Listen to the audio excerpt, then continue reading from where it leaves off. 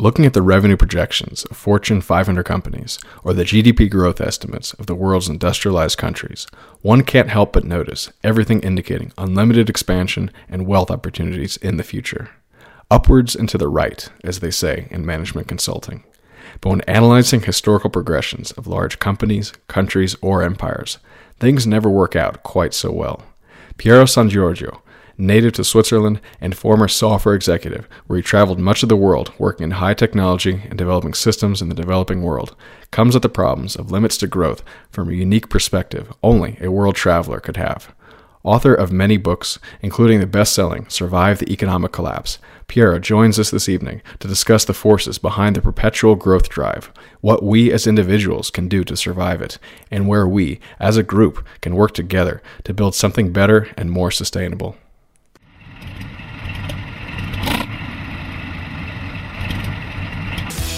I'm not a crook. I've earned everything I've got. The military-industrial complex.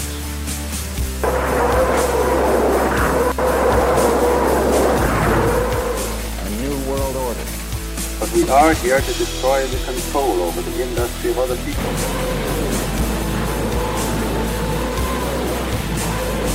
I did not trade arms for hostages. Ich bin ein Tier.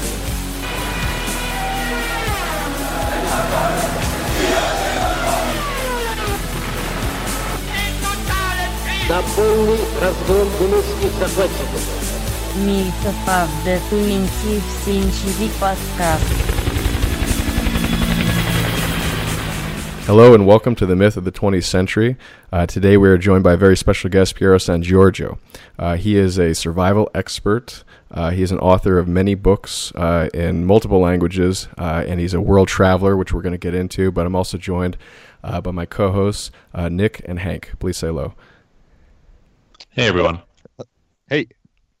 And real quick, we got a Bitcoin donation from the Bitcoin wallet, starting with the characters BC1Q. Thank you very much. And so today's topic is going to be talking about the myth of perpetual growth in terms of resources, in terms of the financial economy, in terms of our sort of political systems that we've grown up, come accustomed to being stable, and as slowly but surely they've become unstable, we start asking these types of questions.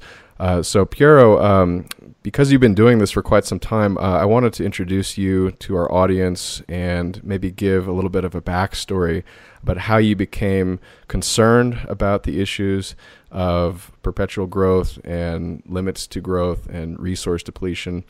And what did you do before that? So Piero, thank you for coming, and could you give an introduction, please? Sure. Well, also thank you for inviting me in your great channel. I was a typical, I was born in 1971. I've been born in a family where growing and being excellent in your job and was of paramount importance. My father worked for an American company since the 1960s, digital equipment out of Boston. And so I've been very familiar with American culture since I was a kid, traveling to the U.S. And my life has been very much focused on performing, being a good student, having a good degree, working and getting up the ladder of the corporate world, and making the American dream. Just as anyone of my generation was trained and was told to, and I did. I went to work for an American company, Oracle, software company, in the early 90s, and throughout that decade, in this IT environment, I developed my marketing skills. I have a degree in marketing to get this fairly small at the time company to grow first in Switzerland and then on to, because I speak many languages, on to emerging markets. And at the time, so that's 93, 94, emerging markets were Eastern Europe, Middle East, Africa.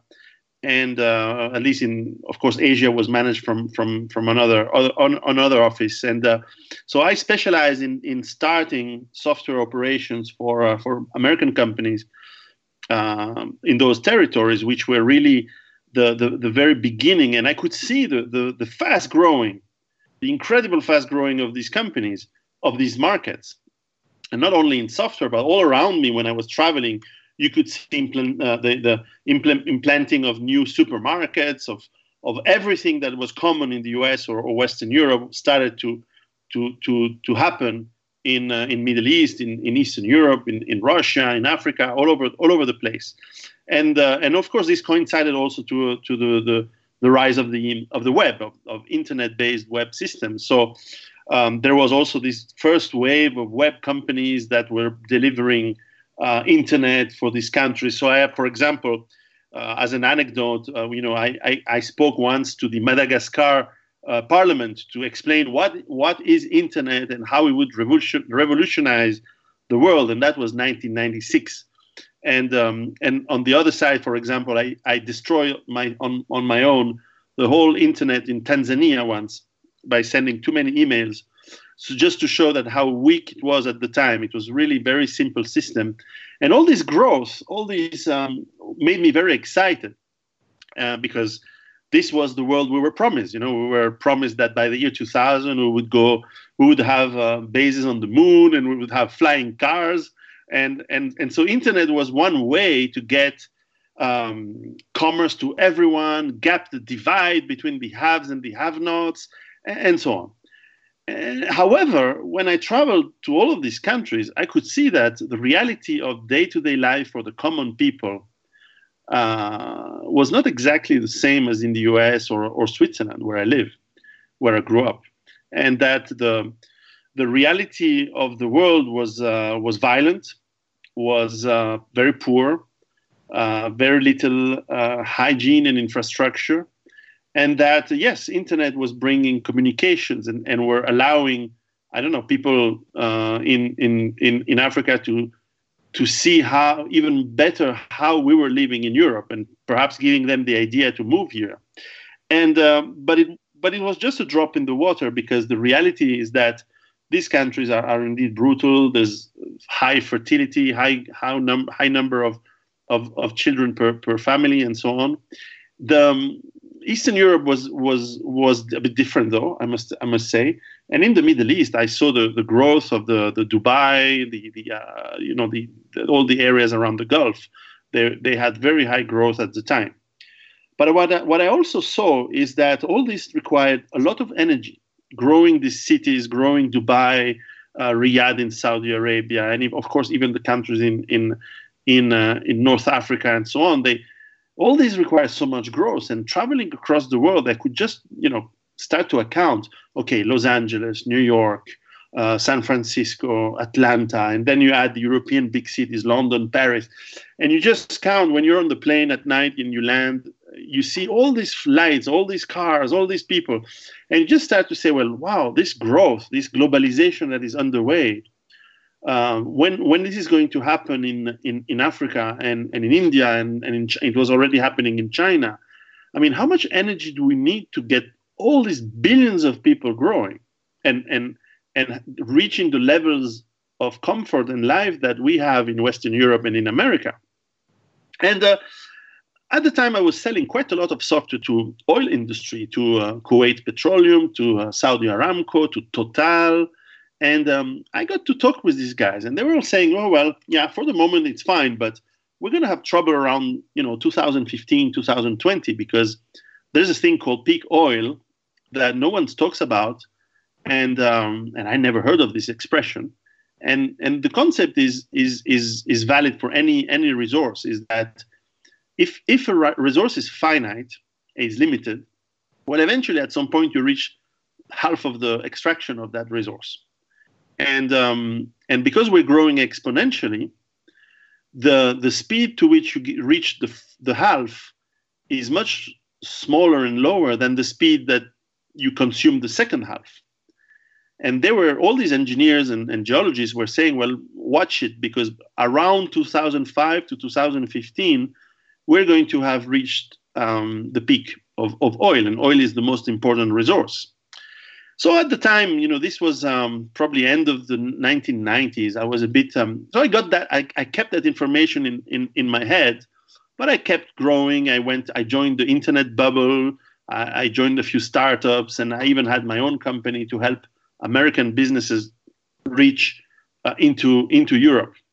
And it was quite successful. And even when the internet bubble, bursted in 2001, it was okay. It was a bump in the road, but everyone was saying, well, don't worry, we'll just have new innovation. We're going to bring smartphones. We're going to bring even more services, business to business kind of application, and this is going to help globalization be even more efficient and bring information to even more people so that they can do better commerce and exchange goods and ideas and information across the world, which require even more oil to make the big cargo ships, the freighters and the cars and the trucks and the trains function and deliver all these goods that get traded at speeds that we had never seen before. So all of this was great, and things kept growing. And to give you some perspective, I started to figure out that when I was born, the world was probably 4 billion people, and we're now 7, almost 8. So we almost doubled in 45 years. And I checked the past, and we were 3 billion people in 1940, and we were 2 billion people in 1910, and we were 1 billion people in 1815. So this growth is exponential, and this is, of course, because of industrialization, because of Western modern medicine, and this kind of growth has brought amazing comfort and quality of life to so many people across the world, starting especially with Western Europe and America. But now everyone in the world wants to have this level of life. So I started to ask myself the question around 2000, 2003, 2005, do we have the resources to get so many billions of people and keeping growing and having the type of life that Americans and Europeans are having? And I started to check the data. I started to check, production of steel, production of the different ores, bauxite for aluminium, and I started to find through my customers and through my own research that this is not going to last forever because the environment is finite. So of course, my friends told me, yeah, but don't worry, innovation makes things more efficient. We have a better efficiency in engines. We consume to manufacture the same stuff. Now we use less materials than 20 or 50 years ago. But then I remarked that, sure, we produce less per unit, but we produce way more units. We produce way more cars. So yes, the engine is more efficient, but we produce more cars, more heavy cars, and we drive more miles. So in total, we're actually consuming way more resources for shipping, flights, day-to-day consumption. The size of our houses has grown and so on than before. And to add to this, the fact that I was very much involved into selling my company to some American company in 2003, 2004, I had to study a bit how the finance market worked, because I could not understand how these guys were setting up the way they were buying my company. It was a bit opaque, let's say.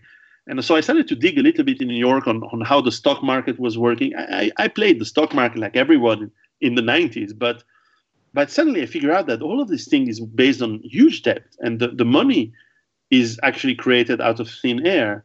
So I know my history. I know what happens when the monetary base is debased and it grows again exponentially, and the debt grows, and eventually these things collapses. So I started to add, energy problems, financial problems, and then of course it was the road to war in 2003 after September 11. And there was all these lies about weapons of mass destruction, about Colin Powell lying in front of the United Nations, and this was so obvious that, and we started to have doubts about September 11, what really happened. And I started to be perhaps less naive than I used to be. What I realized that governments lie to us all the time, and so this started to bring. And I should add, I had the consciousness of the environment, not like today where people seem to be eager to have more taxes, but it was the idea that I had seen across the world all these very beautiful environments of Africa.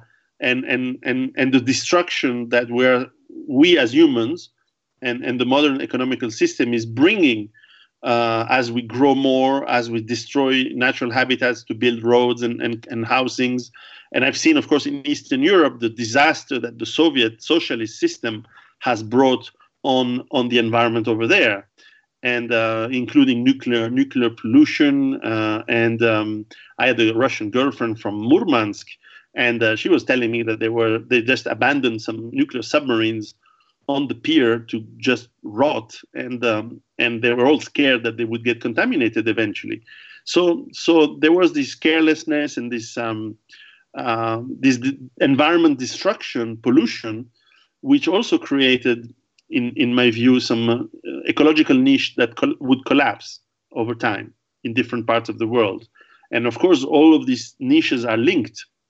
And we as humans need these ecological niches to function so that we can grow food and have healthy food.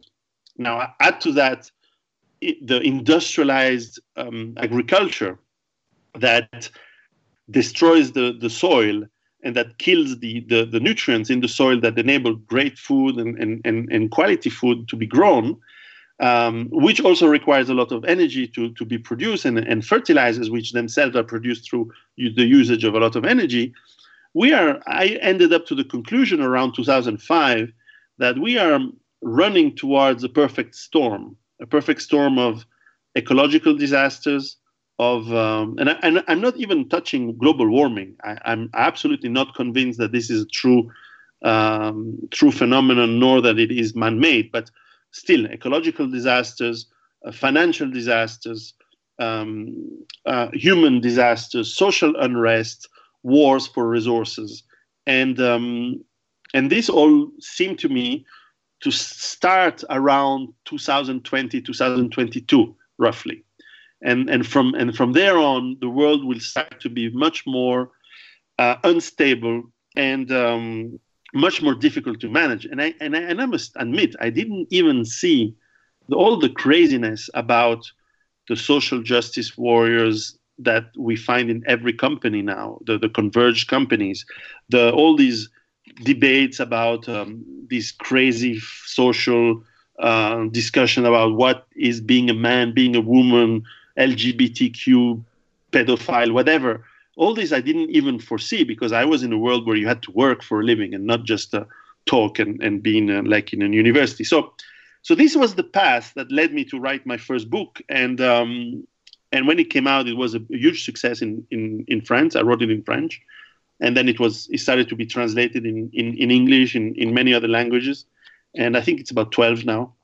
And then, of course, I wrote more books to give solutions to what's happening, because showing the problem is one thing, but of course what's interesting to me is to tell, first of all, to myself, but also to others, what are we going to do about all this? Yeah, I think one of the interesting things as you look into the sort of the genre of, like, just the limits of exponential growth, you really see people fundamentally, they don't actually argue against it from a empiricist perspective. They against the idea that, like, this is fundamentally unsustainable. Like, the libertarian crowd is very kind of almost disingenuous in their reasoning, because they talk a lot about how economic growth has lifted billions of people out of poverty, and it's our best shot for all of these people in the developing world, developing in giant air quotes, of course, to sort of achieve the lifestyle And the question of, but is that actually possible? There's this gigantic hand wavy motion where they say, well, every time in the past where we've anticipated that something was going to run out, they've ultimately become proven incorrect. Like the famous Paul Ehrlich, or however you pronounce that, Yes. Predictions of mass famines by the year 2000, and like the Earth having a sustainable population of like under 1 billion people, which in fairness was completely false. But then they then like extrapolate that to, well, we were wrong at X, Y, and Z times, therefore in perpetuity, like we can produce 4% more stuff forever until the end of time. Oh, and by the way, like not only will we produce 4% more stuff, but somehow we're going to produce 4% more stuff, but the stock market is going to rise at 8% per year. Yes. Which is just not even an empirical claim, but like a like arithmetic falsity that you can have like things growing at a certain underlying rate, but then have the value of ownership of those things be growing at a higher rate. And I've never encountered somebody who can adequately explain to me, other than if you go full transhumanist and say, well, at a certain point the curve just goes vertical and we're then just like brains and vats, and like effectively we're no longer resource constrained at all. That's the only argument that I've seen for sort of escaping some sort of Malthusian steady state. And, having worked in that field of, artificial intelligence for a while, I don't exactly take those predictions seriously. So I'm firmly on the side of the important thing is not the existence of a limit. There has to be a limit. And it's an interesting empirical problem to say, well, where exactly is that limit, and can you arrange to be there in a steady state instead of a hard landing, rather than just kind of disputing disingenuously the preposition of the entire question. If I can offer some observations, and actually I have a question related to what you just said, Hank, about hard versus soft landing. My observation is that even though we have quantitatively more things to buy, things are cheaper, qualitatively things have gotten worse. The simple example I can give is an automobile. I don't know about you guys, but I think the styling of most cars today is awful, and I would prefer something from the 1960s or even 50s. In terms of just the appeal of the products that we get today, there's this term called brand necrophilia, which I've become aware of recently, where if you take like a power tool, for example, and you just buy a new one from Home Depot or wherever you can buy power tools, and then you go into your grandfather's workshop and you pull out the same power tool, which, obviously it has to be one that is not recently invented. So let's take a skill saw, a circular saw that cuts wood, with electric power. If you take something like from the 1970s even, you'll notice that it's a little bit simpler, but the wiring is much more better insulated. The motor is just built stronger. There's more materials in each of these items that you can find. You can take a look at housing. I mean, cars, I was just mentioning, the amount of steel in the older cars is much higher. If you look at the sheet metal in factories today, they're almost as thin as pieces of paper. Because we've had to economize, we've had to become more efficient because there's more people consuming each item. And so you can take a look at this in housing as well. The walls are made of cheaper materials. They're built out of smaller pieces of wood. And arguably it's better, but if you go back really far in time, there's pictures of some of the architecture and buildings they built in Germany 800 years ago, where the walls are literally like solid timber. Like they would just take tree trunks and just put them vertically next to each other. And then you compare them to the ones they're building today, and they're hollow and they're filled with artificial like insulation made from petroleum probably, and just the quality has gone down. And some of the beauty of these old cities is because they come from materials and craftsmanship that just doesn't happen anymore. I mean, the architecture of skyscrapers even is inferior, in my opinion, to the stuff that used to be made not even that long ago, maybe even 50 or 70 years ago, where you had Art Deco stonework exteriors. In New York, the famous examples that I like to give are the Empire State Building and the Chrysler Building. And these, to me, are some of the most beautiful works of art in the city in terms of architecture. And today, you'll find things made out of steel and glass that are arguably able to go higher and in some ways better, but they all look the same. They're boring and they're kind of sterile looking. There's no soul to them. So the quality has gone down. And if you try to understand okay, how does the stock market interpret that? Well, it doesn't really. It's basically just it's total profits. And so total profits is basically units sold and then profits per unit multiplied together. So if you maybe have arguably a stable amount of profit, even though the consumer is getting a less qualitative good, if you have enough quantity that's going up, and I think we've seen that with the rising populations and globalization, you can still have a rising financial market, which unfortunately is benefiting just the people at the top, not necessarily the people at the bottom. But you can still have this wonderful stock market that the politicians like to tell us about as an indicator of health of the economy, at least. But if you just look at simple day-to-day examples, we don't see it. So my question about hard versus soft landing, Piero, was, are we already seeing kind of a soft landing in the sort of examples I'm giving where things are just getting worse slowly? And then if that's true, will we see a hard landing where things all of a sudden just go Venezuela, where you can't even find food in the supermarkets? And if that's true, where have you seen that before? Soviet Union comes to mind, but in the Western world, is that more likely, or is there something else that's going to happen? Sure. So actually, the way you look at long-term evolution of societies in terms of development, comfort, health, and so on, really depends of the scale of that of the scale you choose. For example, let me give you 2 or 3 examples. If you are in the if you're in Europe in 1347, and people and you look at the way things are going, well, you basically see 4 or 5 centuries of unstopped growth, improvement of technology, and improvement of commerce and wealth across the whole continent.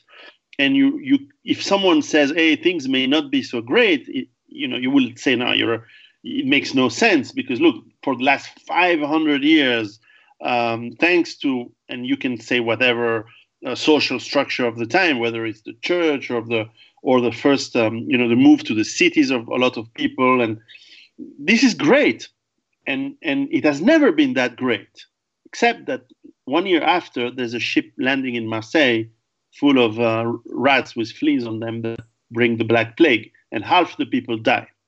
If you're, I can go even further back. The people who lived in the 3rd or even 4th century in Rome, hey, they lived a great life in a city of 1.5 million people with sewers. I mean, you just lack the electricity, but to be just a modern city. And they had sewers, they had fresh water, they had food from all the known world coming to them every day. Hey, but 1 century later, the empire collapsed and the city is sacked by the Goths. And so it depends on what is the scale that you look for, and you set yourself. So in today's world, and you mentioned Malthus, and for sure, people who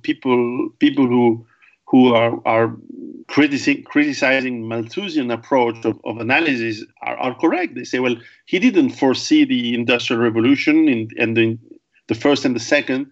He didn't foresee the green revolution of productivity, of course, and it is true that we can maybe hope. I don't know if it's the right word, but we cannot foresee the technological solution of the future that could solve a lot of the problems we have today. That is absolutely correct. So in that sense, I'm not a prophet. I'm just someone who points a lot of the problems that are now, but this is not new. However, what I think I pointed in the last 10 years is that these problems are converging, and I'll answer your question here. These points are converging to a window of time that is pretty narrow in time and space. Let's say it is in the next let's say 5 years that I think we start to have the highest chances of what I call a collapse. Now, in my travels, I've seen, of course, you can study history. You can study the collapse of the Roman Empire. You can study the collapse of the Maya, of the Eastern Island. Jared Diamond, I probably is the only good book about Jared Diamond is this one about the collapse of these civilizations. I don't think in the other ones he has serious data. But anyway, and you can see the collapse of, very near to us. You can see the collapse of Germany in 1919, who is the hyperinflation of the mark, of the currency. You can watch the collapse of Yugoslavia. Everything was doing great in Yugoslavia until 1992, 93, and then they went into hyperinflation, and then the country split into different countries, and they went to war. And you have the collapse of the Soviet Union. You have many cycles of growth, collapse in history. Only now we are one global society. We're one globalized economy. And something that impacts Japan will impact the United States, and likewise, and so on. I lived one collapse in my life. It was the collapse of the Zimbabwean dollar in the late 1990s, and the solution of the government was to fix the prices of food, which meant that food was not available, and people were starting to riot in the streets. And Africans are not well organized, but when they riot, they riot. They destroy everything on their path. At least that was the case in Zimbabwe. And I've seen something similar in Togo one year before. And of course, I was fortunate not to live not to be in Rwanda when the genocide happened, because 1 million people killed with machetes with big knives is probably not a pretty sight. So these things happen. Societies do collapse. This is people who say, "Oh, things will always get better." Once again, depends what is the scale you look. If you're in 1950 and you say things will always get better, you're probably correct. But if you're in 1347, well, you're missing some of the data because you cannot see, and it's not your fault. You cannot blame people who believe in the future being always rosy and nice, and they just lack some of the data. However, my job is to say to people, first of all, think by yourselves. Don't just believe people who are doomsayers like me, for example. But don't believe those who say, well, just things are going to be better always forever. Think by yourself. Look at the data. Look at the production numbers. Look at the energy consumption. Now, as for how we land, if we land, there's different thoughts that come into this. First of all, has anyone any interest, anything to gain from any landing whatsoever? And when you look at how the economical system is set up, what you'll actually figure out is that there has not been much real growth since the 1980s, and in fact everything has been funded by debt, and that debt has been growing and growing. And today is several-fold bigger than the GDP of most countries. For every country, the national debt is much bigger than the GDP. So the reality is that the politician and the people who are managing managing the details of all of this, they don't have many choices. They can declare bankruptcy and say, well, okay, we start over, we clean house and we start it over, but this has severe political and social consequences. Or they can say, well, we keep getting in debt, and the problem will be solved by the future generations. our children, our grandchildren will have to pay this debt, or at least they will have to manage this problem. Or they say, well, not to worry, because we will grow with whatever magical solution that they have no idea, because no one can read the future in terms of innovation. We don't know what is going to happen. Maybe 5 years from now we have functioning fusion to generate electricity, but I've been hearing this since I'm a kid, and I don't see fusion working. And since my book came out in 10 years ago, my first book, I hear people who talk to me, oh, don't worry, fusion is just around the corner. Well, it's 10 years. I don't see anything. And then I have there's always some wild beliefs such as, oh, oil is not a biotic product, or oil is abiotic, which comes from the earth, which is pure nonsense, and we can easily prove it's not the case. But some people cling to these kind of beliefs because they don't want to see the reality that there are some of the problems that in life, such as old age, well, they don't have a solution. You eventually die, for example. So I don't see that there is any willingness from the people who govern the different countries of the world and the international organizations to actually see any of these problems. I'll give you another example. I've met, what's the name? The name eludes me suddenly. Nobel Prize of Economics. Krugman. Yes, I met him in Geneva once, and he was telling us in 2012 how things would be great and everything was growing. Well, he's been right for the last 7 years. But I asked him the question and saying, yeah, but are you taking into account the energy required to do all of these innovations and new infrastructure that are going to be built and so on? And he said, well, when we do our forecast for the future as financial economic people, we take as a granted that energy will always be available in sufficient numbers. Aha, that's an interesting element of that is missing. So what you see is you have people who think in silos. I don't know if that's an expression in English as well, but people who, financial economies, they think of the economy. They don't think about energy. They don't think about the environment. They don't think about food production. They don't think about social unrest. For them, this is of course, these things are going to be okay, but how we grow the economy. And so everyone thinks a little bit on his own field of study, and they don't cross this information and cross-check. So, because when I talk with oil companies, the managers, they say, oh, no, don't worry, we'll keep producing a lot. So that's why we need to keep investing into new oil fields and new technologies to go and grab even more oil. And the geologist people, they tell me, well, in Saudi, they don't have as much oil as they claim to have. And so I go back to the managers and they say, well, the engineers say that there's no more oil. And they say, yeah, but, we'll always find more oil. Well, that's not what data shows. We find less and less new fields of oil. And then they say, oh, but new technology will enable us to get more oil per field. Yeah, but this is an admission that you don't find more fields anymore, that you are kind of scraping the barrel of whatever is left. So there is this lack of figuring out the reality.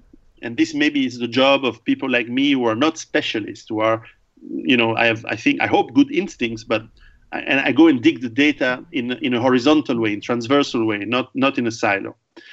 And then, of course, the question is that everyone has vested interests in things continuing the way they are. So you don't actually, there's even a psychological shutter that people in charge don't want to see the consequences of what I'm telling in my books. And even the people who, for example, there's a lot of green environmentalists who understand this collapse. And actually, some of them are starting to say, yes, there will be a collapse. And yet, they cannot come to the reality that collapse means violence between people. No, for them, it's going to be, it's going to collapse. Therefore, we will all live in a different world. We'll consume less, and we'll have hugs and kisses for everyone. no. This is not what I've seen in the world.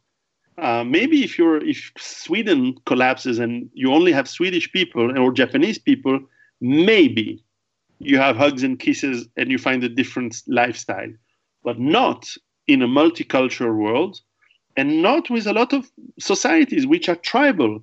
Most of the world works in a tribal way, and if your tribe is suffering, it's fair game to go to the next tribe and plunder it and steal and kill and take the resources. This is the way a lot of the people in the world think, and so the environmentalists they don't want to see that. They shut their eyes and they say no. This is not going to happen. We're going to collapse, yes, but it's going to be the opportunity to change life and live peace and love and drugs. No, it's not going to happen this way, I think. And who knows? Maybe I'm the paranoid guy who's wrong, and maybe what I've seen in Africa and in the Middle East, in Iraq, in I've been to Syria, and maybe this is just an epiphenomenon, but I don't think so. I think this is the reality of the world. I think your observations make a lot of sense, and also you mentioned the politicians and the business managers in particular not wanting to admit that there might be limits to growth. And I think that is explained simply by the fact that our system rewards people who can promise more and better, as opposed to maybe the scientist who is inculcated in a sort of culture and a philosophy, arguably at least relatively more than the manager and the politician, to look at the truth and try to prove it with science and the scientific method of repeatable results based on theory and then proving it. But I think that tells me that essentially the system will continue to attempt to perpetuate the current growth model until it's too late, as opposed to trying to gradually adjust things in a more logical, planned out way. It will basically collapse, and then people will obviously not be able to claim that things are going to get better, and then something will resolve itself. And the theory that it will be violent is probably accurate as well. How violent and how that will play out is sort of unknown because, as you've mentioned, our civilization is a global one, and I don't really think we've ever really seen, to the extent we do today, this ever before. And that really makes it confusing to me because the issues of multiculturalism are compounded by that fact that we all sort of watch Hollywood productions and we have this vague notion that we're part of one group. But the first thing that people who have been in prison say is that when they're thrown into prison, your uniform is your skin color, and things get really brutal when resources are limited and you're dealing with people who are sort of desperate and not very nice either. And I don't know how the Western world is going to handle this because we've kind of taken on the strategy. Well, we is kind of a probably an inaccurate term. The government and the elite have taken on the strategy of melting all the different cultures together into this one global one, but it's just a surface level integration. I think deeper down there's a lot of divisions, and I think when you strip away the surface level comforts, you do see the deeper divisions, as we've seen in America so many times. Whenever we have a controversy, there are big riots.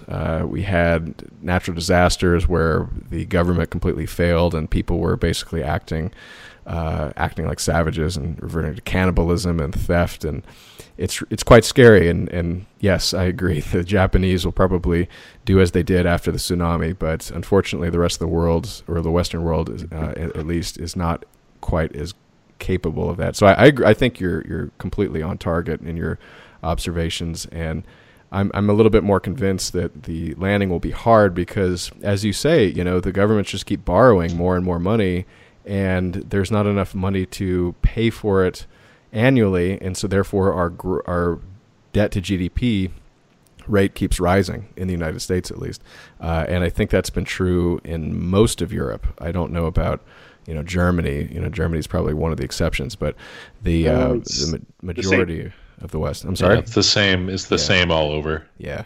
So, and I think that's one of the.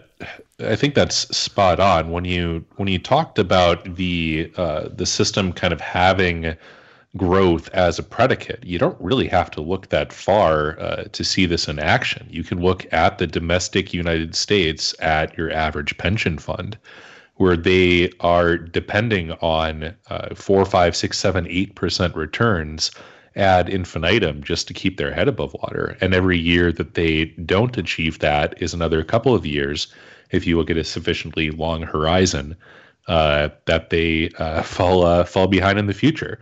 And they don't simply, scale down the system usually.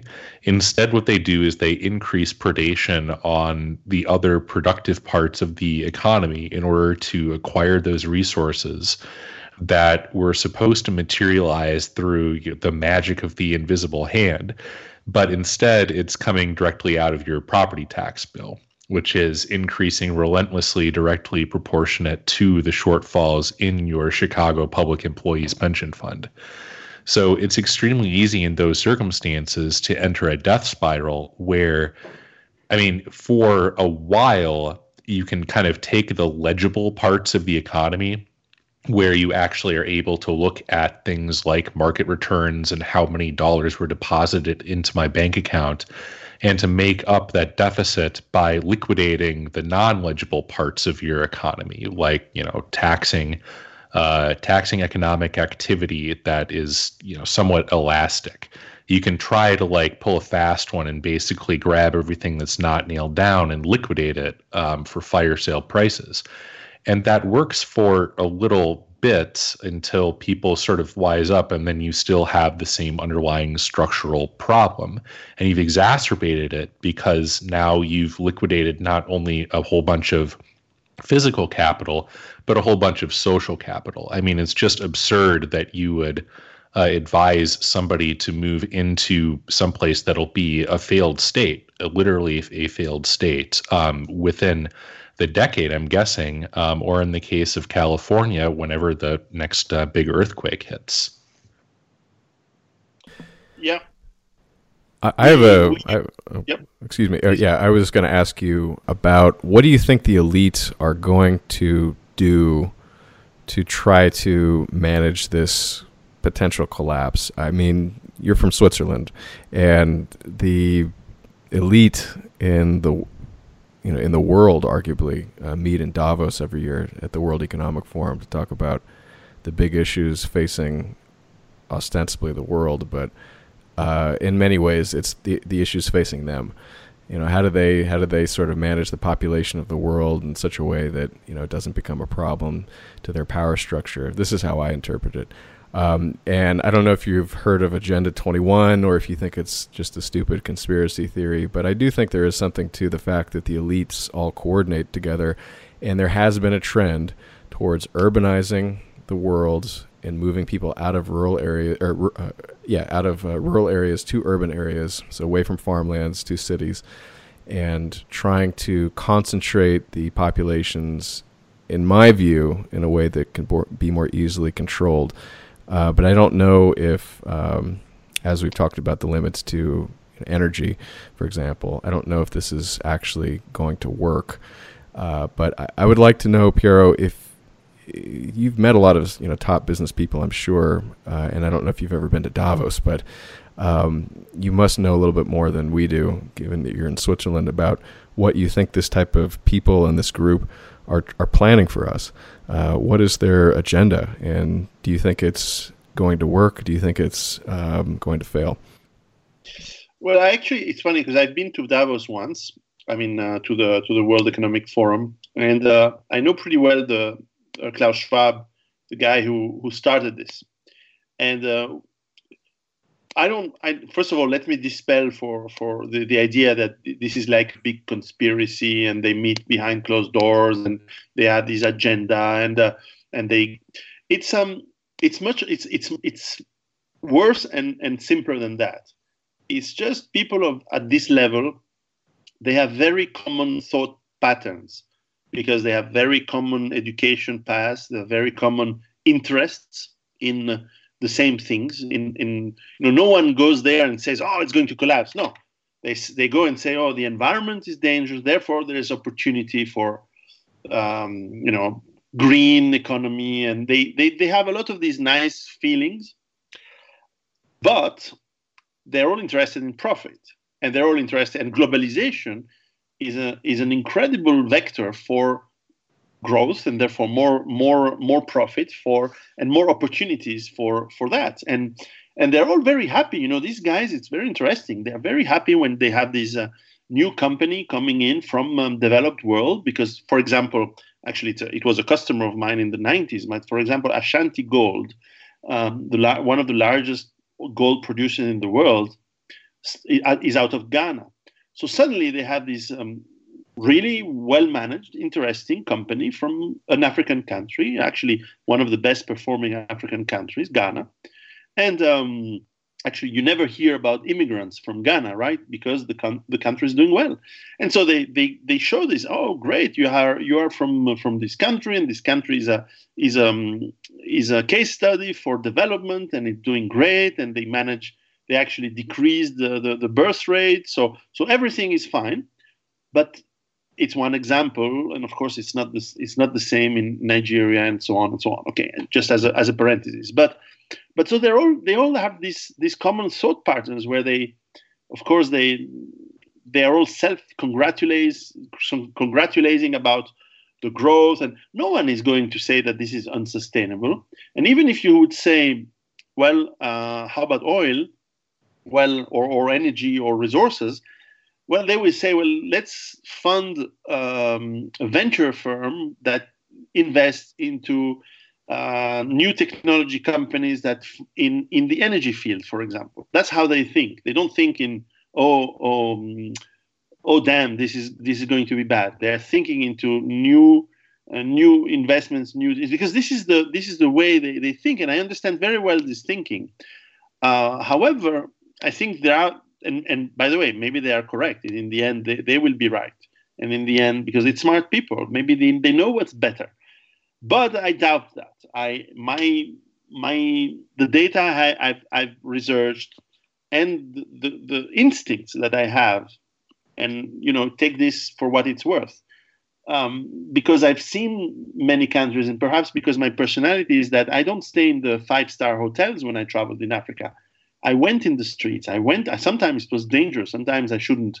I took too much risks. In fact, I was lucky, but I went to see the real stuff. So when the billionaire from Wall Street, when the heads of Google and Facebook or whatever, or even when they meet African leaders, of course it's well-behaved people and everything is very nice, and of course they say, well, hey, if all Africa can become like France or Italy or the UK, it's great, and we'll have more opportunities. But no, in fact, they are turning France and Italy and the UK and America like Mexico and Ghana, and they're reversing the problem because they don't see the real people. They don't see they talk about poor people, but they never met one. They talk about developing countries, but they never met the people in the slums, and the way they don't know them. They don't know the way they think. So, in fact, they are very disingenuous in the way they look at the world. But because they are very rich, because no one ever tells them no, they go on, and so it's more than. And of course, there is culture. I mean, I'm not denying that some of these people, they have a deep culture of domination, and some of them might even have some religious beliefs about crazy ideas of domination, and they have this this direction that they want to take the world into. But I think the majority are just into this the way of the world is thinking at this right time. I think there's a German word which is Schadenfreude. This is not the Weltanschauung. Sorry, the Weltanschauung is the German expression to say this is the way the world thinks now. And so it's very difficult to think differently. And humans, the same humans as you and I, in different cultures would think in a very different way, and as indeed I think the Chinese are thinking in a different way. They are planning much more long term, and when you look at the preparations of China and even Russia for, I've been following the military development of, for example, Russia for civil protection of the citizens since the 2010s. They are building tens of thousands of nuclear shelters for the population. So so either they have a great deal with cement companies, or they are planning for something since 2010. Yeah, in their classrooms, they have standard Kalashnikov training where, I mean, young women and men will basically be taking apart the rifles and putting them back together so they understand how the components work and if they have to clean them and repair them. We got JROTC schools in the U.S. too. I'm sure that's not every Russian classroom. Yeah. I think you're right, Piero, about the sort of elite. I think a lot of them are just kind of incentivized and a little bit delusional by their own success. There was an anecdote I heard. I can't remember exactly where it was. It was one of these financial news channels, I think, where someone was being interviewed. And he was talking about how, in the 1980s, when the United States was moving a lot of the petrodollars that they were getting from Saudi Arabia and other oil exporters into Latin America. They were trying to, basically put their money to work in some emerging markets, and they would go down to South America or Latin America, and they would meet with the leaders, and these people were so charming and intelligent, and they would basically just take them to all these wonderful villas and demonstrate, how well run their countries were. And then they would actually take a taxi cab to the airport, and they'd see how poorly things actually looked outside of the palace walls. So there is an isolation effect to these elites that I think limits their knowledge, at least, about some of the issues that are facing the majority of the people in the world, at least in the poorer parts. But also, in the developing world, we're starting to see this hollowing out where the middle classes are going away. And I personally know a lot of people who are in the sort of upper middle classes who have not experienced that because they work at places like Google and other very large profitable companies.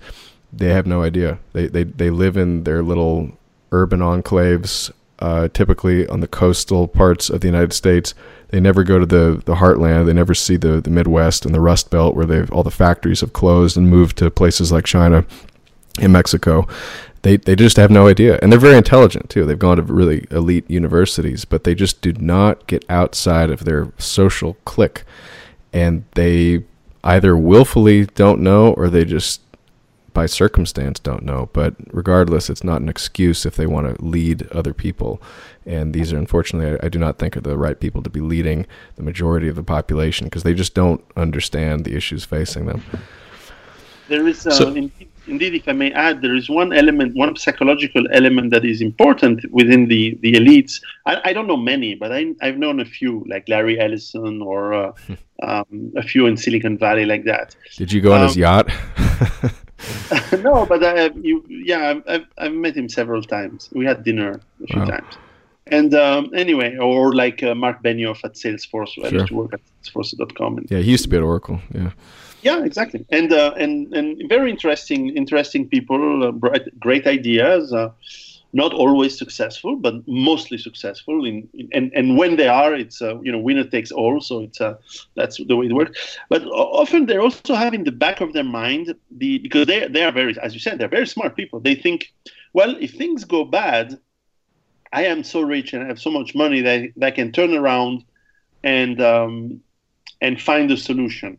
For example, Larry Ellison bought an island in Hawaii, and he owns a big island, a very large island with a lot of people. I don't know if they really thought thoroughly the consequences of what they're preparing for, because that's what I'm trying to do for myself, for my family. And the problem of the very rich person is that he doesn't have the, I used to do a bit less now, but I used to do consulting to some of, let's say, high net worth people, but probably not as rich as billionaires, but below that.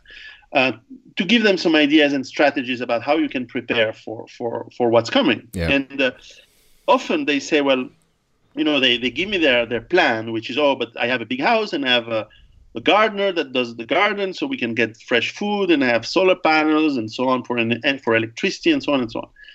And I say, well, how about security? And I say, well, I have my chief of security, and I usually shock them by saying, well, how is your wife or daughter getting along with the head of security? And they say, well, why this question? And I say, well, because he's going to kill you and take them. So, and the guy is shocked usually, because he says, well, why? And because he has the guns. He knows how to use them. But I have the money that will be worthless in a collapse. Exactly. And then they say, well, should I store some gold? I say, yeah, so the guy will also have some gold. So the thing is, what makes organized crime successful is, of course, the brutality and so on. But at the root of it is that the people of the gangs, whether it's the Italian mafia or the other more powerful mafias in the history in the world, it's that they know each other. They're from the same village. They're from the same family. They're brothers and cousins, so they don't betray each other. So yeah, of course, then they have soldiers. They are hiring guns for hire, but they know that they have enough strength within the core of the family or the village that there is trust that is way above the trust of foreigners or strangers. So we will have to face such odds in these scenarios. That who's gonna, we don't, even today, calling the police is not fast enough to solve a lot of the problems. So how are we going to do in a degraded world, even if it's temporary? I'm not even talking about the apocalypse, the end of the civilization. It can be a disaster that lasts several months, several years, or as you mentioned earlier, we have Venezuela right now. You look in a few years, the world is still running. You still have your Walmart being supplied in the U.S., but in Venezuela, they're eating cats. They've eaten the animals of the zoo. They are prostituting themselves to foreigners. It's a disaster. Well, it's socialism, but in a few years, it's just made the country collapse. Despite still having resources, despite still producing oil, they just mismanaged it so much. And there's probably been some meddling, of course, from some big countries. But still, for the people in Venezuela, right now, it is an economic collapse. And they have to deal with having no food in the supermarkets, having no electricity, having all these problems, and having gangs coming and stealing stuff and killing and robbing. So the organization against such things is not necessarily money. It's really having a strategy that takes into account, I explain this in my books, of course, these 7 elements that you need to secure, but certainly the social links and the strength of the bonds that you have with the people, hopefully your friends and family, but also some of the peoples that you live with and around you, is very important, because you will have to have trust in difficult times. And this is where we are really in a bad situation in the West, because we can say all we want about this very inefficient tribal functioning of most cultures around the world, but at least within the tribe, there is some hierarchy that is recognized, and there is some modus operandi, some ways of working that are very well oiled and functioning. It may sound crazy for a rational mind, because sometimes it's based on religious beliefs, it's based on customs that have their roots back in time for centuries. But at least in difficult times, they stick together. It doesn't mean it's not violent, but they stick together. In our world, not only do we bring these people who are stronger than us in terms of within tribal support but also we are becoming totally devoid of that. We are full individuals who don't trust people from our own family, and who, because we move so much, we don't even build friendships that are meaningful.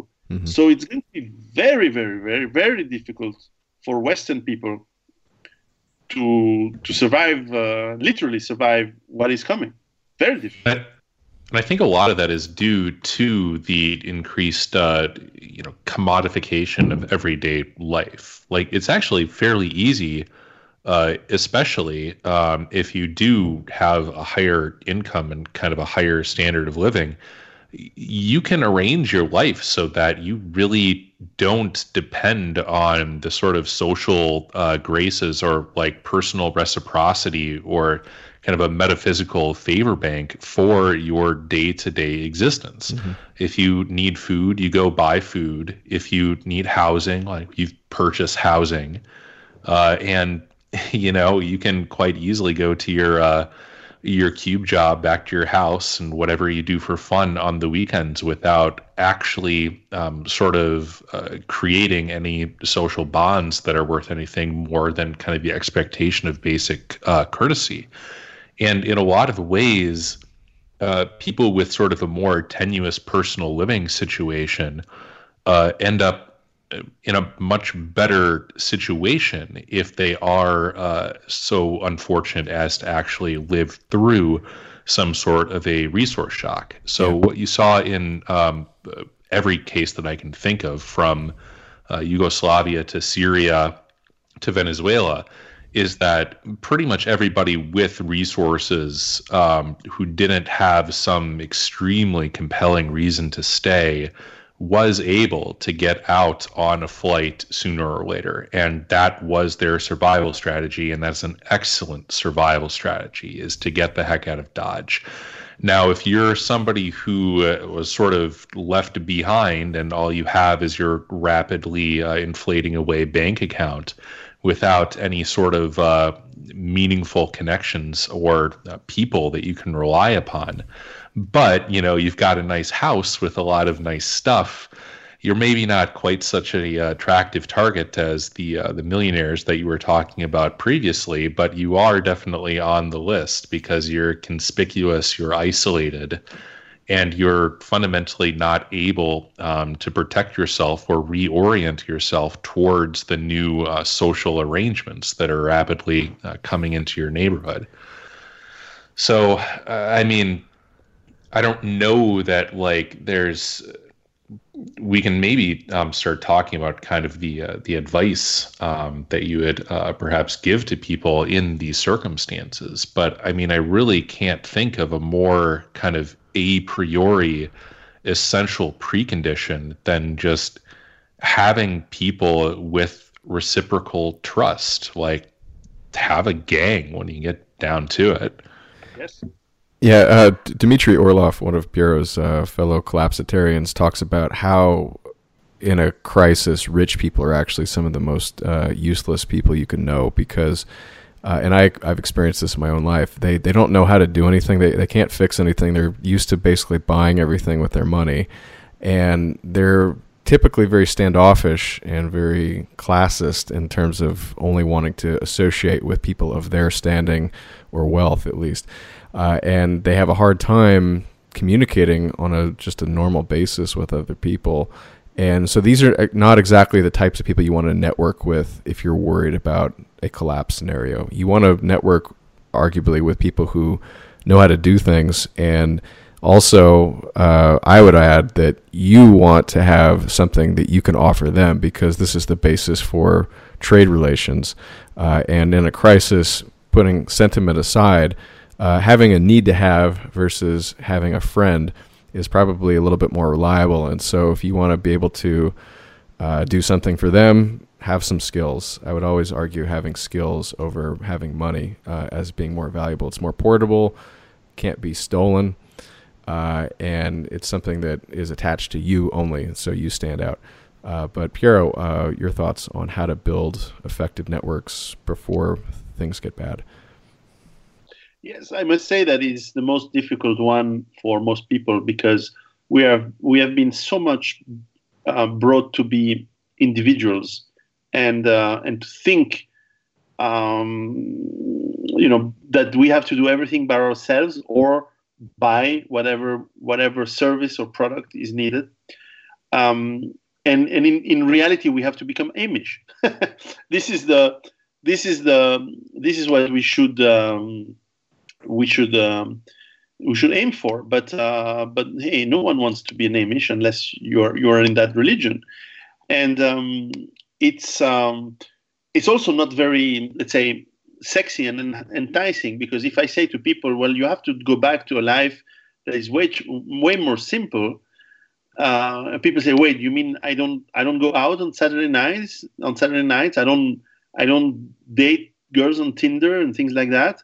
People will say, no way, this is too much. I have to lose too much. So indeed, you have to find a strategy that is a bit more mellow and how you say, you go by little steps. And the approach I figure out works with a lot of people, and also doesn't scare them into, the media has portrayed the survivalist movement and even the preppers in the US and elsewhere as a little bit, gung-ho. They like the guns, they live in a bunker, all these nonsense. But still, when you talk about preparing for disaster, a lot of people think that you are a bit, deranged.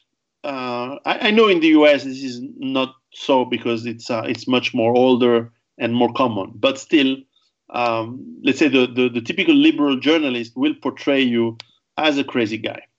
They have a hard time with me because I'm well read. So it's difficult to that's why they don't like to interview me anymore. But the reality is that you have to seek autonomy. And autonomy means a lot of things. But if you look at first in what you need physiologically, well, you need autonomy for water, you need autonomy for food, you need autonomy for healthcare and hygiene, you need autonomy for energy, and you need autonomy for knowledge and skills. Of course, you need autonomy for defense. And lastly, and which is the most important point, you need this autonomy in terms of social bonds. And this autonomy is something that you aim for. It doesn't mean that you are going to ever reach 100%, because specialization is very important. And you will have people who are specialized into one element or another within any community. And indeed, it's going to be easier to have it in a rural part of the land of the nation or the country than in the cities. And for that, indeed, my friend Dimitri Orlov is a friend of, and so is James Kunstler. They both have talked about how the city and how the way you think in your mind when you are living in a big city where everything is provided to you and everything is very efficient and fairly easy, is very different from the mindset that you develop when you live in a small town, which is the best, very small town or a small rural village.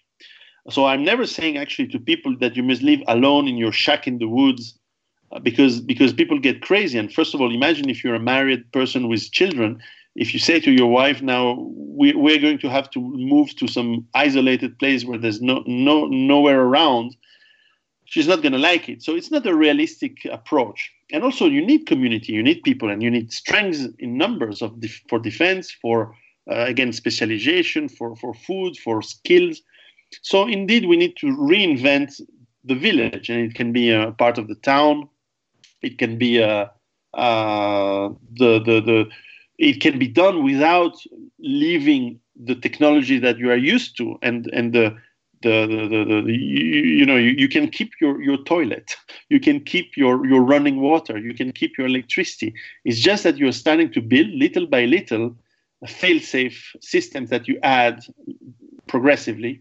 And maybe you start to grow 2 or 3 ways to get your water. You start to have you still buy food in the market, but you also grow a little bit of food, and then you expand that.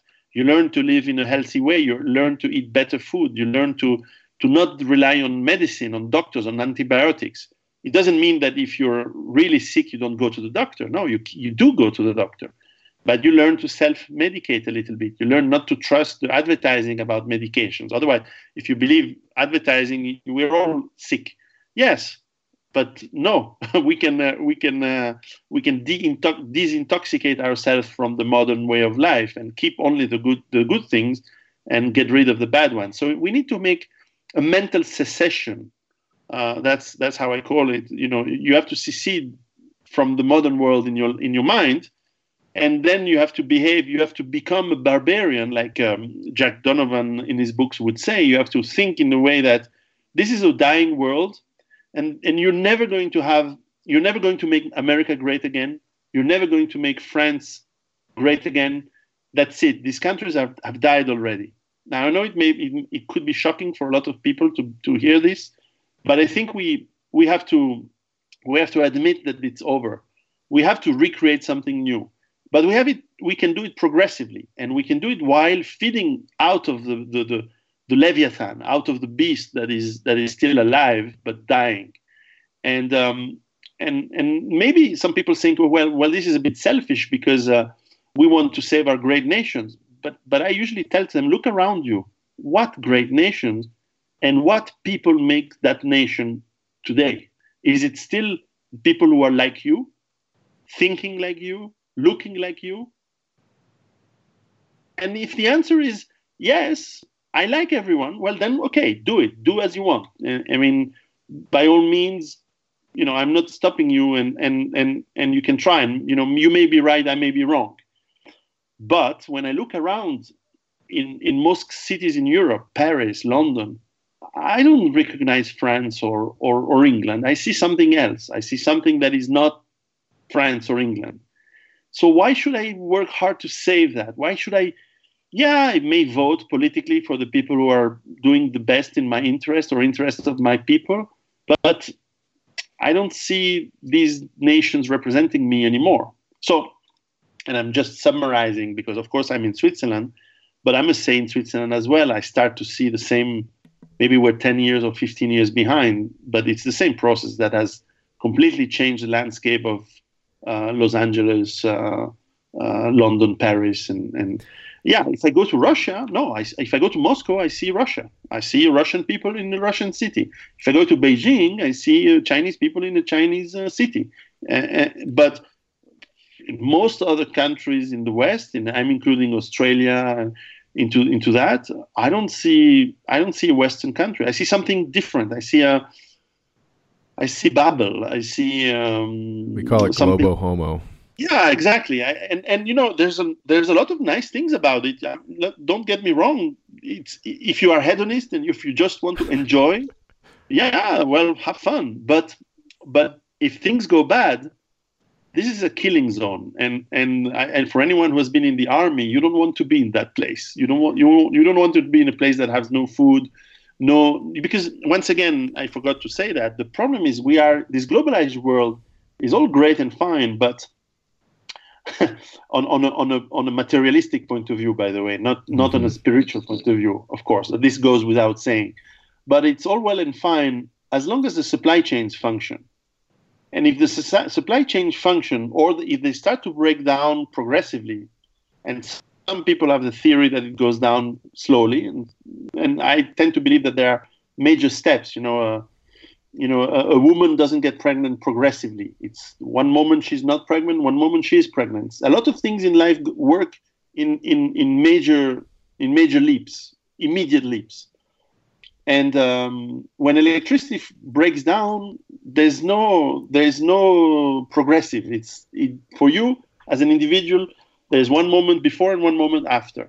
And it's the same for water supply and the supermarkets being empty and so on. And remember that 1% of the people in the US produce the food for the 99% of the others. And it's the same in Europe, roughly. Right. So when the supply chains who are managed just in time stop working, you have movements of panic. And you have movements of where suddenly the truck drivers, they say, well, the hell I'm going to this city with all this social unrest. I'm not even traveling. I'm not delivering the food. It's too dangerous for me.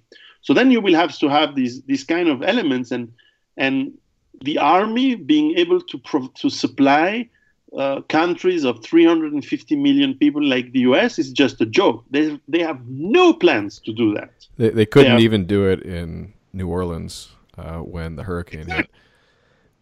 And that's so they just one hope city. for the best. And this is not even talking about what happens very quickly after you have cities that goes bad. And indeed, New Orleans is a very interesting local example. But then you have epidemics.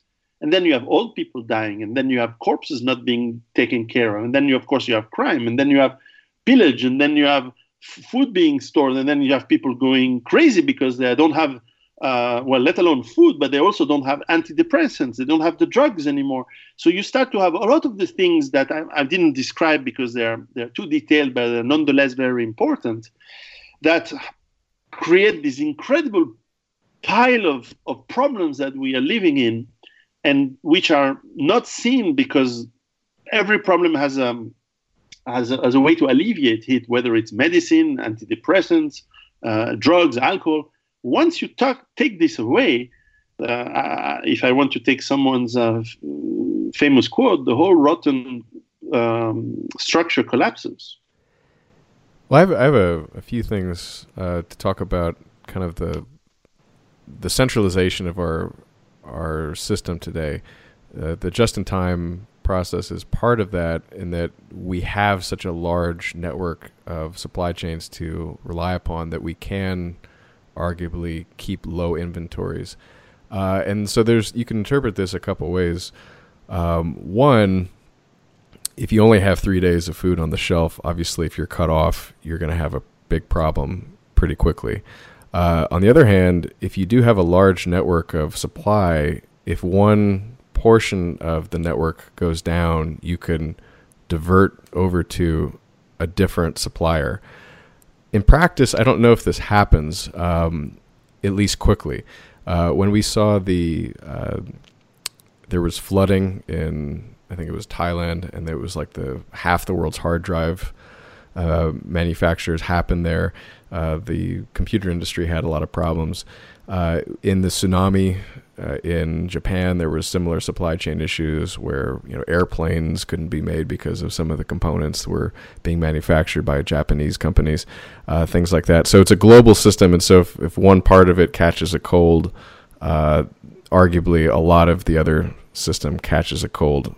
But on the other hand, it's also having a large system to have backups to go over to when there's a failure seems to also be an advantage. So I'm not quite sure how to balance those two things out. I don't know if you can sort of forecast like why all of it would go down if maybe one of them goes down. I can see how the infection can happen, but why would you not be stronger? Yeah. And indeed, it's important to tell our readers that what I'm not trying to because often. Okay, let me tell you a true story. When I go out in the city, and because I live myself in a farm with my family, but we also have a little flat in the city where we are quite often as well. And sometimes you're invited to some of these boring social events, and you go there, and I'm there with my wife, and then people who don't know me yet or didn't recognize me from the media, they sometimes say, "Oh, what are you doing?" And they say, "Well, I'm a writer." And they all say, "Oh, really, a writer?" They think it's such a prestigious job. Well, they don't know you don't make any money, but that's okay. And my wife says, "Oh no, this is again, yeah." So they say, "And what are you writing about?" And usually my wife say, "No, but it's okay." And I say, "Well, it's not." And I usually know that this is going to lead to some nowhere. And I tell them, "Well, I don't know if you really want to know what I write about." And usually they say, "Okay, can you summarize it?" Well, okay, summary is you're all going to die very soon. I write about why you're going to die, and then I explain the details, and they usually are all very depressed. And while I'm not a depressed guy, I'm actually quite lively, and I like to enjoy a lot of things in life, and I have fun with my kids and the forest and walking, but that's what I try to avoid, and that's why one of my next books is going to be on how you manage your fears. Is that I'm not telling all this to scare people, to be doomy and gloomy. I think there is a lot of hope, not for everyone, by far not not the majority. But for the people who do the work and they move and they change a bit their life, there's a lot of hopes for a lot of great things, I think.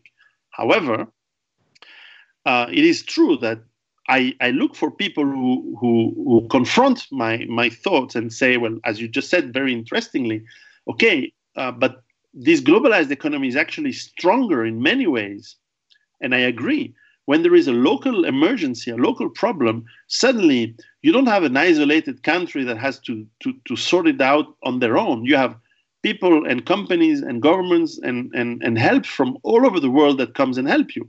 Look, when there is an earthquake, when there is the world is there. So in fact, you have a much, much more powerful and strong infrastructure net that is available globally to help anyone who has problems. So in fact, what you could argue is that if you are going to experience collapse, it's actually better if you collapse it if you experience sooner.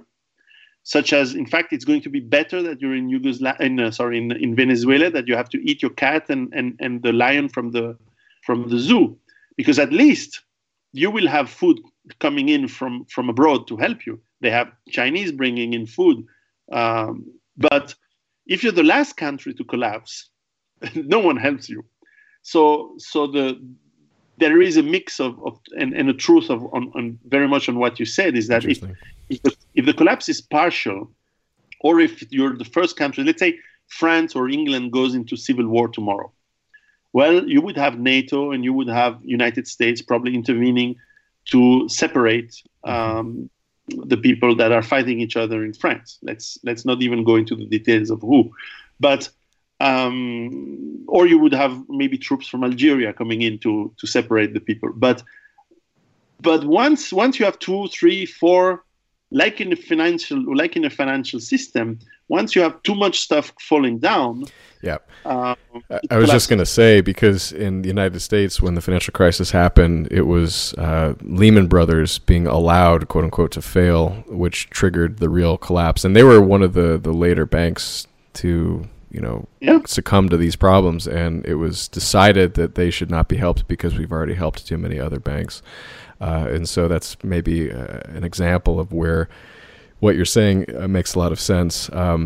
Speaking of last country standing, I've always been fascinated by Switzerland. I've never been there, but I've always admired its strength, its ability to kind of maintain itself in a sea of chaos, oftentimes throughout, frankly, hundreds of years of history. But as you mentioned, and I've heard from other Swiss, like Mark Faber, I'm sure you've heard of him. He's talked about gradually, slowly, there's been an influx of kind of this more globalism, more problems happening in Switzerland as well.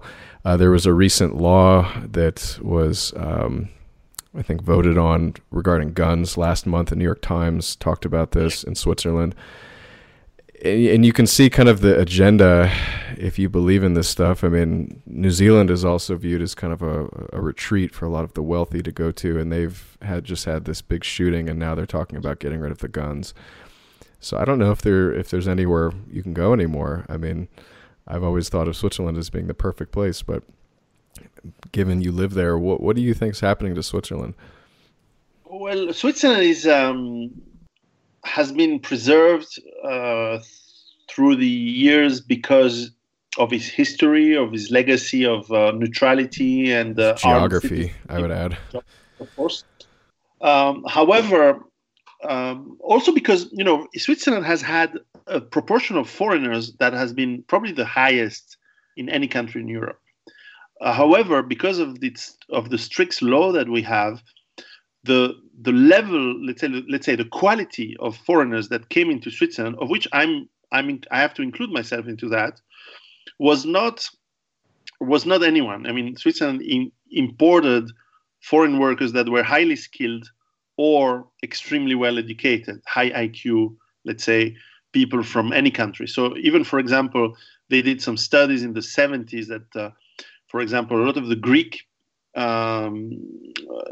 let's say immigrants in Switzerland had an IQ of 105, 100 and something quite high. compared to the average IQ of Greece, for example. There was a famous study on that. And that's because we got engineers, doctors, intellectuals, and not the farmers, let's say. And so that has been going on for a century. So of course the level of skills here is very high. So you have in let's say in a city like Geneva or Zurich, you have people from all over the world who are all well educated, or at least until the last decade or so, who don't have a problem of integration, because you don't have a problem to integrate, a 120 IQ professor of physics from Nigeria. It's not a problem. You never have a problem with the guy, because he knows that he needs to have a stable family. He knows that he wants to only have 2 kids. It's not a guy from the slums of Lagos who comes in and lives off burglaries and brings 8 children plus makes 5 locally. So it's a completely different immigration than the one you've had in the UK or even worse in France. So we've been lucky so far, but this has changed, and this has changed very much. And of course, we start to have let's say the left point of view on politics that is very influential. And what has really changed a lot is the media. The way the media used to be, there used to be left media and right media. Today, all of the media have the same voice like everywhere else in the world. So we are fully integrated in the global, as you said, global homo perspective and communication that brings the same message, at least in the Western world. So we are starting to have the same policies as there was in the UK. So opening the borders, getting in more and more refugees, not asking questions whether that is useful or not to the country. And now I know some Swiss people who are originally from Algeria or from African countries or from Turkey who are voting super right. They're voting for the parties that want to shut down the borders. And they say, I come from these countries. I know these people. I don't want them to come here because I worked hard. I've been successful here. I'm an engineer at the Nuclear Research Center here in Geneva, or I'm a dentist. I'm orthodontist or a physician. I don't want these people to come in because I know them. They are selling drugs. They are going to burgle people.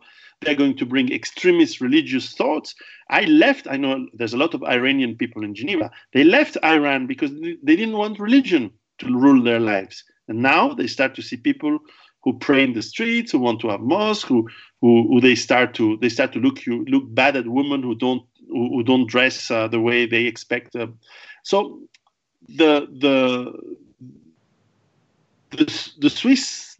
Switzerland is changing. Now, will there be a backlash? Will it change again? Maybe. And you ask the question is where to go. And a lot of people ask me, what do you think about New Zealand? What do you think about moving? And I say, well, you can move, but then they will catch you eventually. Like indeed, you mentioned New Zealand, where they start to pass gun laws, which is very bad news for New Zealanders. Or you can go to, a lot of people say, what do you think about going into a country like Thailand or Russia? And I say, yeah, sure, they're all nice with you now because you're a rich foreigner compared to them. But what if you don't have skills? That's where Mark Faber moved to. I don't know if you know his story, but he was a super successful investment banker, and he's got money, so he lives in Chiang Mai. Well, I don't really see, when they had those big riots, when I forget the party names, but I don't see how his money is going to protect him in a situation like that. Yeah. So we come back to having the team, the group, the people, and the network of people. And so where to have this network of people, if not in the place you've been born, in the place you've been raised, in the place where you have most of your friends and family. So maybe the best way is to get to where you know the people, and this is probably your hometown, and then apply the strategy, including that parameter as a very important one. So Now, of course, in a world where you don't have a family and network of friends, then the question is open of where to go.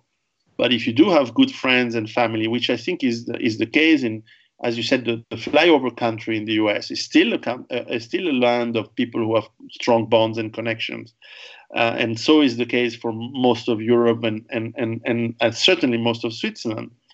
But every year it's getting harder. Every year there's one other element that is important to mention now compared to 10 years ago when I first wrote my first book, is that today you have a much bigger percentage of the population who starts to feel very strongly what is already a collapse of the economy at their scale for them. Look in France, this movement of the yellow vest. This is not people who have political ideas or political requests. They just can't finish the month. They just can't pay the bills at the end of the month. So they have no other way than to go to the street and say, we're not happy. But that's the only thing they're saying. And there's been millions of them out, and they're still going out, and the repression has been more brutal than ever in France. I mean, you have to go to 1947 to have such brutal repression from the police. So this is already a sign that in many ways the collapse is starting. In some other places, it's less. You don't see it in terms of protest, but when the last time I went to San Francisco, I saw thousands of people living in camping tents in the streets. Oh yeah, and all of the West Coast of the United States is like that. Yeah, it's like a huge slum, and I've seen people using the pavement of the streets as toilets, and this was not the United States my father worked in. This is not the United States I knew when I was a kid traveling there. When I was a young kid or young. We all do this because it's not the United States we grew up in. I mean, it's changed so much, and I don't even know. You mentioned France. I don't know how Macron is still in power. I mean, I just learned yesterday that he was the mayor of Calais, and when he was doing that, he was threatening the UK with more migrants if they did not allow some of them to come. He was going to send all of them, and he's a Rothschild banker, and he gets written up in the elite financial press as being this great innovator for the French economy. Meanwhile, these problems are happening on the lower levels of the country, which affect most people, and he's still in power. I just don't get it. It's amazing to me. Yeah, and but they don't. The elites that ruled most of the countries. And there's a lot to say about, and I'm not as familiar as you are, of course, with American politics. Maybe the U.S. right now you have an anomaly. Trump is it was not on the huge anomaly. That's why the media hates him. I mean, they're part of the establishment, and he's just disrupted so much of their plan. But elsewhere, plans advance according to schedule. And in the Western world, the weakening and the censorship increases. You cannot even criticize So Western Europe starts to look like the Soviet Union, and this is why Eastern Europe, who knows better, starts to wake up and say, well, no, we are not going to accept such and such law, because we know where this is leading, and this is leading to decay and slavery, if not collapse. And Western countries, especially Britain, is kind of waking up, but Belgium, Germany, France are completely overwhelmed. So we can use those words fine, and it's so obvious. And now Italy and Spain, because of maybe the Mediterranean temperament, are less prone be submerged, and there is a reaction. But then you also have demographics, because in Italy people are really upset, and they are in a fighting spirit. But people under 30 are probably only 10% of the population. So it's hard to fight when you have a small population. Now, granted, we have the technology today to change things very fast, and if a country has the political will and enough people to deliver, let's say, a purge of the media, of the political class, of the elite, and the problems can be reverted pretty fast, pretty fast. At least the short-term problems. The long-term problems, which I described at the beginning of our talk, these will still remain.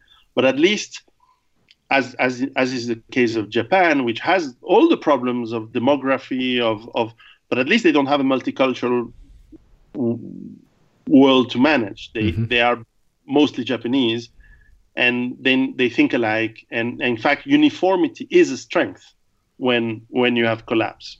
So you could have a change in Europe, countries like Spain or Italy, certainly Portugal for sure, maybe Greece, and all of Eastern Europe could become maybe not great again, but we could avoid a massive collapse and could have a sort of soft landing, but they will have to go through a purge. Yeah. Whereas countries who are already way too much in the process of multiculturalism, such as France, UK, Germany, Netherlands, probably, Belgium, maybe not Ireland, but Sweden for sure today, well, they will have to go to civil war. And they will have to go to civil war. It's not actually have is not the word. The word is they will go to civil war. It's an inevitable process, and they may, Europeans may win in some cases and may lose in some others. And the scary element now in Europe is that this civil war is actually encouraged by some of the elites who actually believe that having poor people fighting between themselves is actually better than have everyone going after them. I think this is an extremely short-sighted view, because with internet, everyone knows who are the elites who created the problem, at least in the term of, if you only take the multiculturalism problem on its own, everyone knows who enabled and engineered this. This is obvious to everyone, to taxi drivers, to cleaners in the street. When I talk to people, they give me the same names. Everyone knows George Soros, from the taxi driver to the cleaner. This is not a secret of happy few. Everyone knows who they are. So it's going to be tough time for the elites as well, unless they take their jets and fly to some other country. But then we go back to the same problem: is eventually there's no hiding. You will have to stand the ground, and this is why my concept of sustainable autonomous base has the idea of a base. And eventually you need to root yourself into a land that you consider your own, just as the barons of the early Middle Ages rooted themselves into a place, saying, okay, this is my land, this is my castle, this is my people. And we're strong enough to make it or not.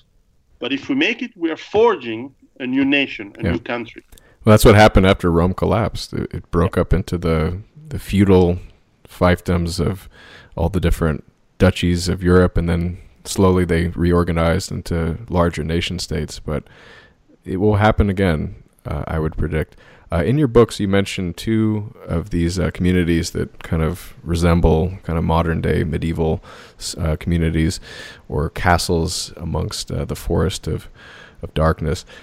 You mentioned Casa Pound and the Christiania civilization. It's a former army base, but it's in, I think, Denmark. Can you talk about those two examples real quick? Interestingly, so you must have read this in my book in French, because that is in my second book, which is it's about the city. Yeah, it's going to be out soon. We're correcting the final translation right now. But yes, I mentioned these two examples because one is a very leftist example that was always shown by the media as a success, and right. it is a success. That's Christiania in Copenhagen in Denmark.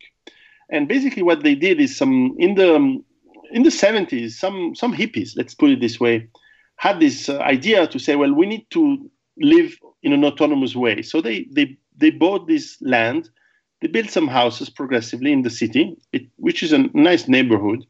They had these houses, they developed, local currency, they developed ways to share some of the produce they would grow, and they would do some, small manufacturing of some curiosities and local produce that they would sell to tourists and things like that. And it's an interesting initiative. Over time, part of it became very bourgeois. So so they stopped actually doing any work, but it's just a fancy place to live. And on the other hand, there was so much drugs going around that they were starting to have criminal activities with some violence, and therefore the police had to come in, and it shattered a bit the dream, this idealistic, utopic dream that they had. On the other hand, in Rome, and actually throughout Italy, you have this organization called Casa Pound, which was a movement of young people reclaiming unoccupied buildings and setting up their living space in them. So they took buildings that were owned by the state but not used. They moved into them. They made housing out of them, and they brought in young people that were thinking together the same. And they have an approach that is they consider themselves fascists. So in Italy, it doesn't sound as bad as it would sound elsewhere. But in Italy, it's fascism in Italy had some dire consequences for the country because of the war. But before the war, actually, most Italians were actually pleased with the outcome of 20 years of fascism, which a lot of people don't know. But if you're in Italy, this is quite common knowledge. I mean, even the left, they don't dispute that, because actually fascism. I mean, the same was true in Germany. They won't admit it, but I mean, the people before the war were quite happy, from what I can tell, and it was only the war that really made them reject that ideology, partly for political reasons, not for sort of economic reasons. But economically, a lot of the middle class is doing quite well, from what I can tell. So Casa Pound has this idea, which was quite remarkable when I interviewed them and when I visited them, is that they don't see just the economy. They try to get as much local and autonomous economy as they can, but they see it also culturally. So they have a lot of cultural activities of course, for fun, but also for expanding their ideological point of view. Which is based on law and order in a way. So it's not a hedonistic view of the world. It's a very hierarchical view of the world. There is no democracy in their approach. It's really, they have leadership, and when the leadership says, okay, now we're going to turn this unoccupied building into housing for poor Italians or for poor Italian families, they have a big incentive for families who have children. They go and do it. They don't have a meeting and discuss. So they are very dynamic. They sponsor. They have music festival. They have a lot of activities which are, regardless of the ideology, whether you agree or not with what the political goals that they have, is irrelevant to the fact that it's a very dynamic and very successful movement. And they have something like 20,000 young Italians across the country that are affiliated to them officially. And who knows who are not officially affiliated, who support it in a discreet way. In fact, they even went to the point where they had people to be candidates for election at local elections in Rome, for the mayor of Rome, and for local management. So, and actually some were elected, not for the mayor of Rome, but for local functions. So they actually have this multi-approach of cultural, economical autonomy, but also political presence. And they're starting to be a force to be reckoned, still small in numbers, but it's an example of an autonomous movement. And I've been with them, and at the beginning of the movement, they were attacked. I mean, when I visited, they were telling me that they had been attacked by leftist movement, and they were not scared to, with a few text messages across the phone, they grouped enough people to fight back and to rule the streets. At least not all the streets, but the street they're living, they rule them, in the sense that they don't allow drugs, they don't allow leftists to come in and protest. And and that means violence. And that was quite interesting because they were in a world that we are in a world which is so politically correct, to have people who say, yes, we are not scared to use violence because we will. That's how you clean the streets. And the police and army are very supportive of these people, at least when I talk privately to some of them. So there is something happening across the world, slowly. Civilization may die, but the people might choose not to die and actually survive. And this could be one of the ways that people self-organize into something else. And I see a lot of hope because, let's face it, as I said, we were not going back to America or France or Switzerland of 1950. However, it's up to us to make what America in 2050, or maybe not even America, but at least some areas of America in 2050 should look the way we want. And it doesn't even mean that America or United States of America still exist in 2050. I seriously doubt it, as Dmitry Orlov also doubted. I think it's way too big a country, and even France. I would bet a lot of money I don't have to the fact that France will not exist in 2050. It will be split in many areas. Some of them will be Muslim areas. Some of them will be autonomous regional, like Brittany or Savoie, or even, of course, Corsica, and some other places will be no man's lands, and that's going to be the way in many countries, because if what I describe in my books is happening and is correct, we cannot manage the complexity of such big countries, at least not with such heterogeneous populations. Maybe Russia will still be around. Sure, Japan. Sure, I would bet on Japan and Russia to still be around in many ways, but not United States of America, not Canada, not France, not UK. There's no way this lasts until there's major changes, and I don't think there is energy of such major changes. Maybe Italy, maybe Spain, Germany. I'm not even sure. It's Germany is a big question mark. So we'll see. Mr. San Giorgio, merci beaucoup. Thank you very much.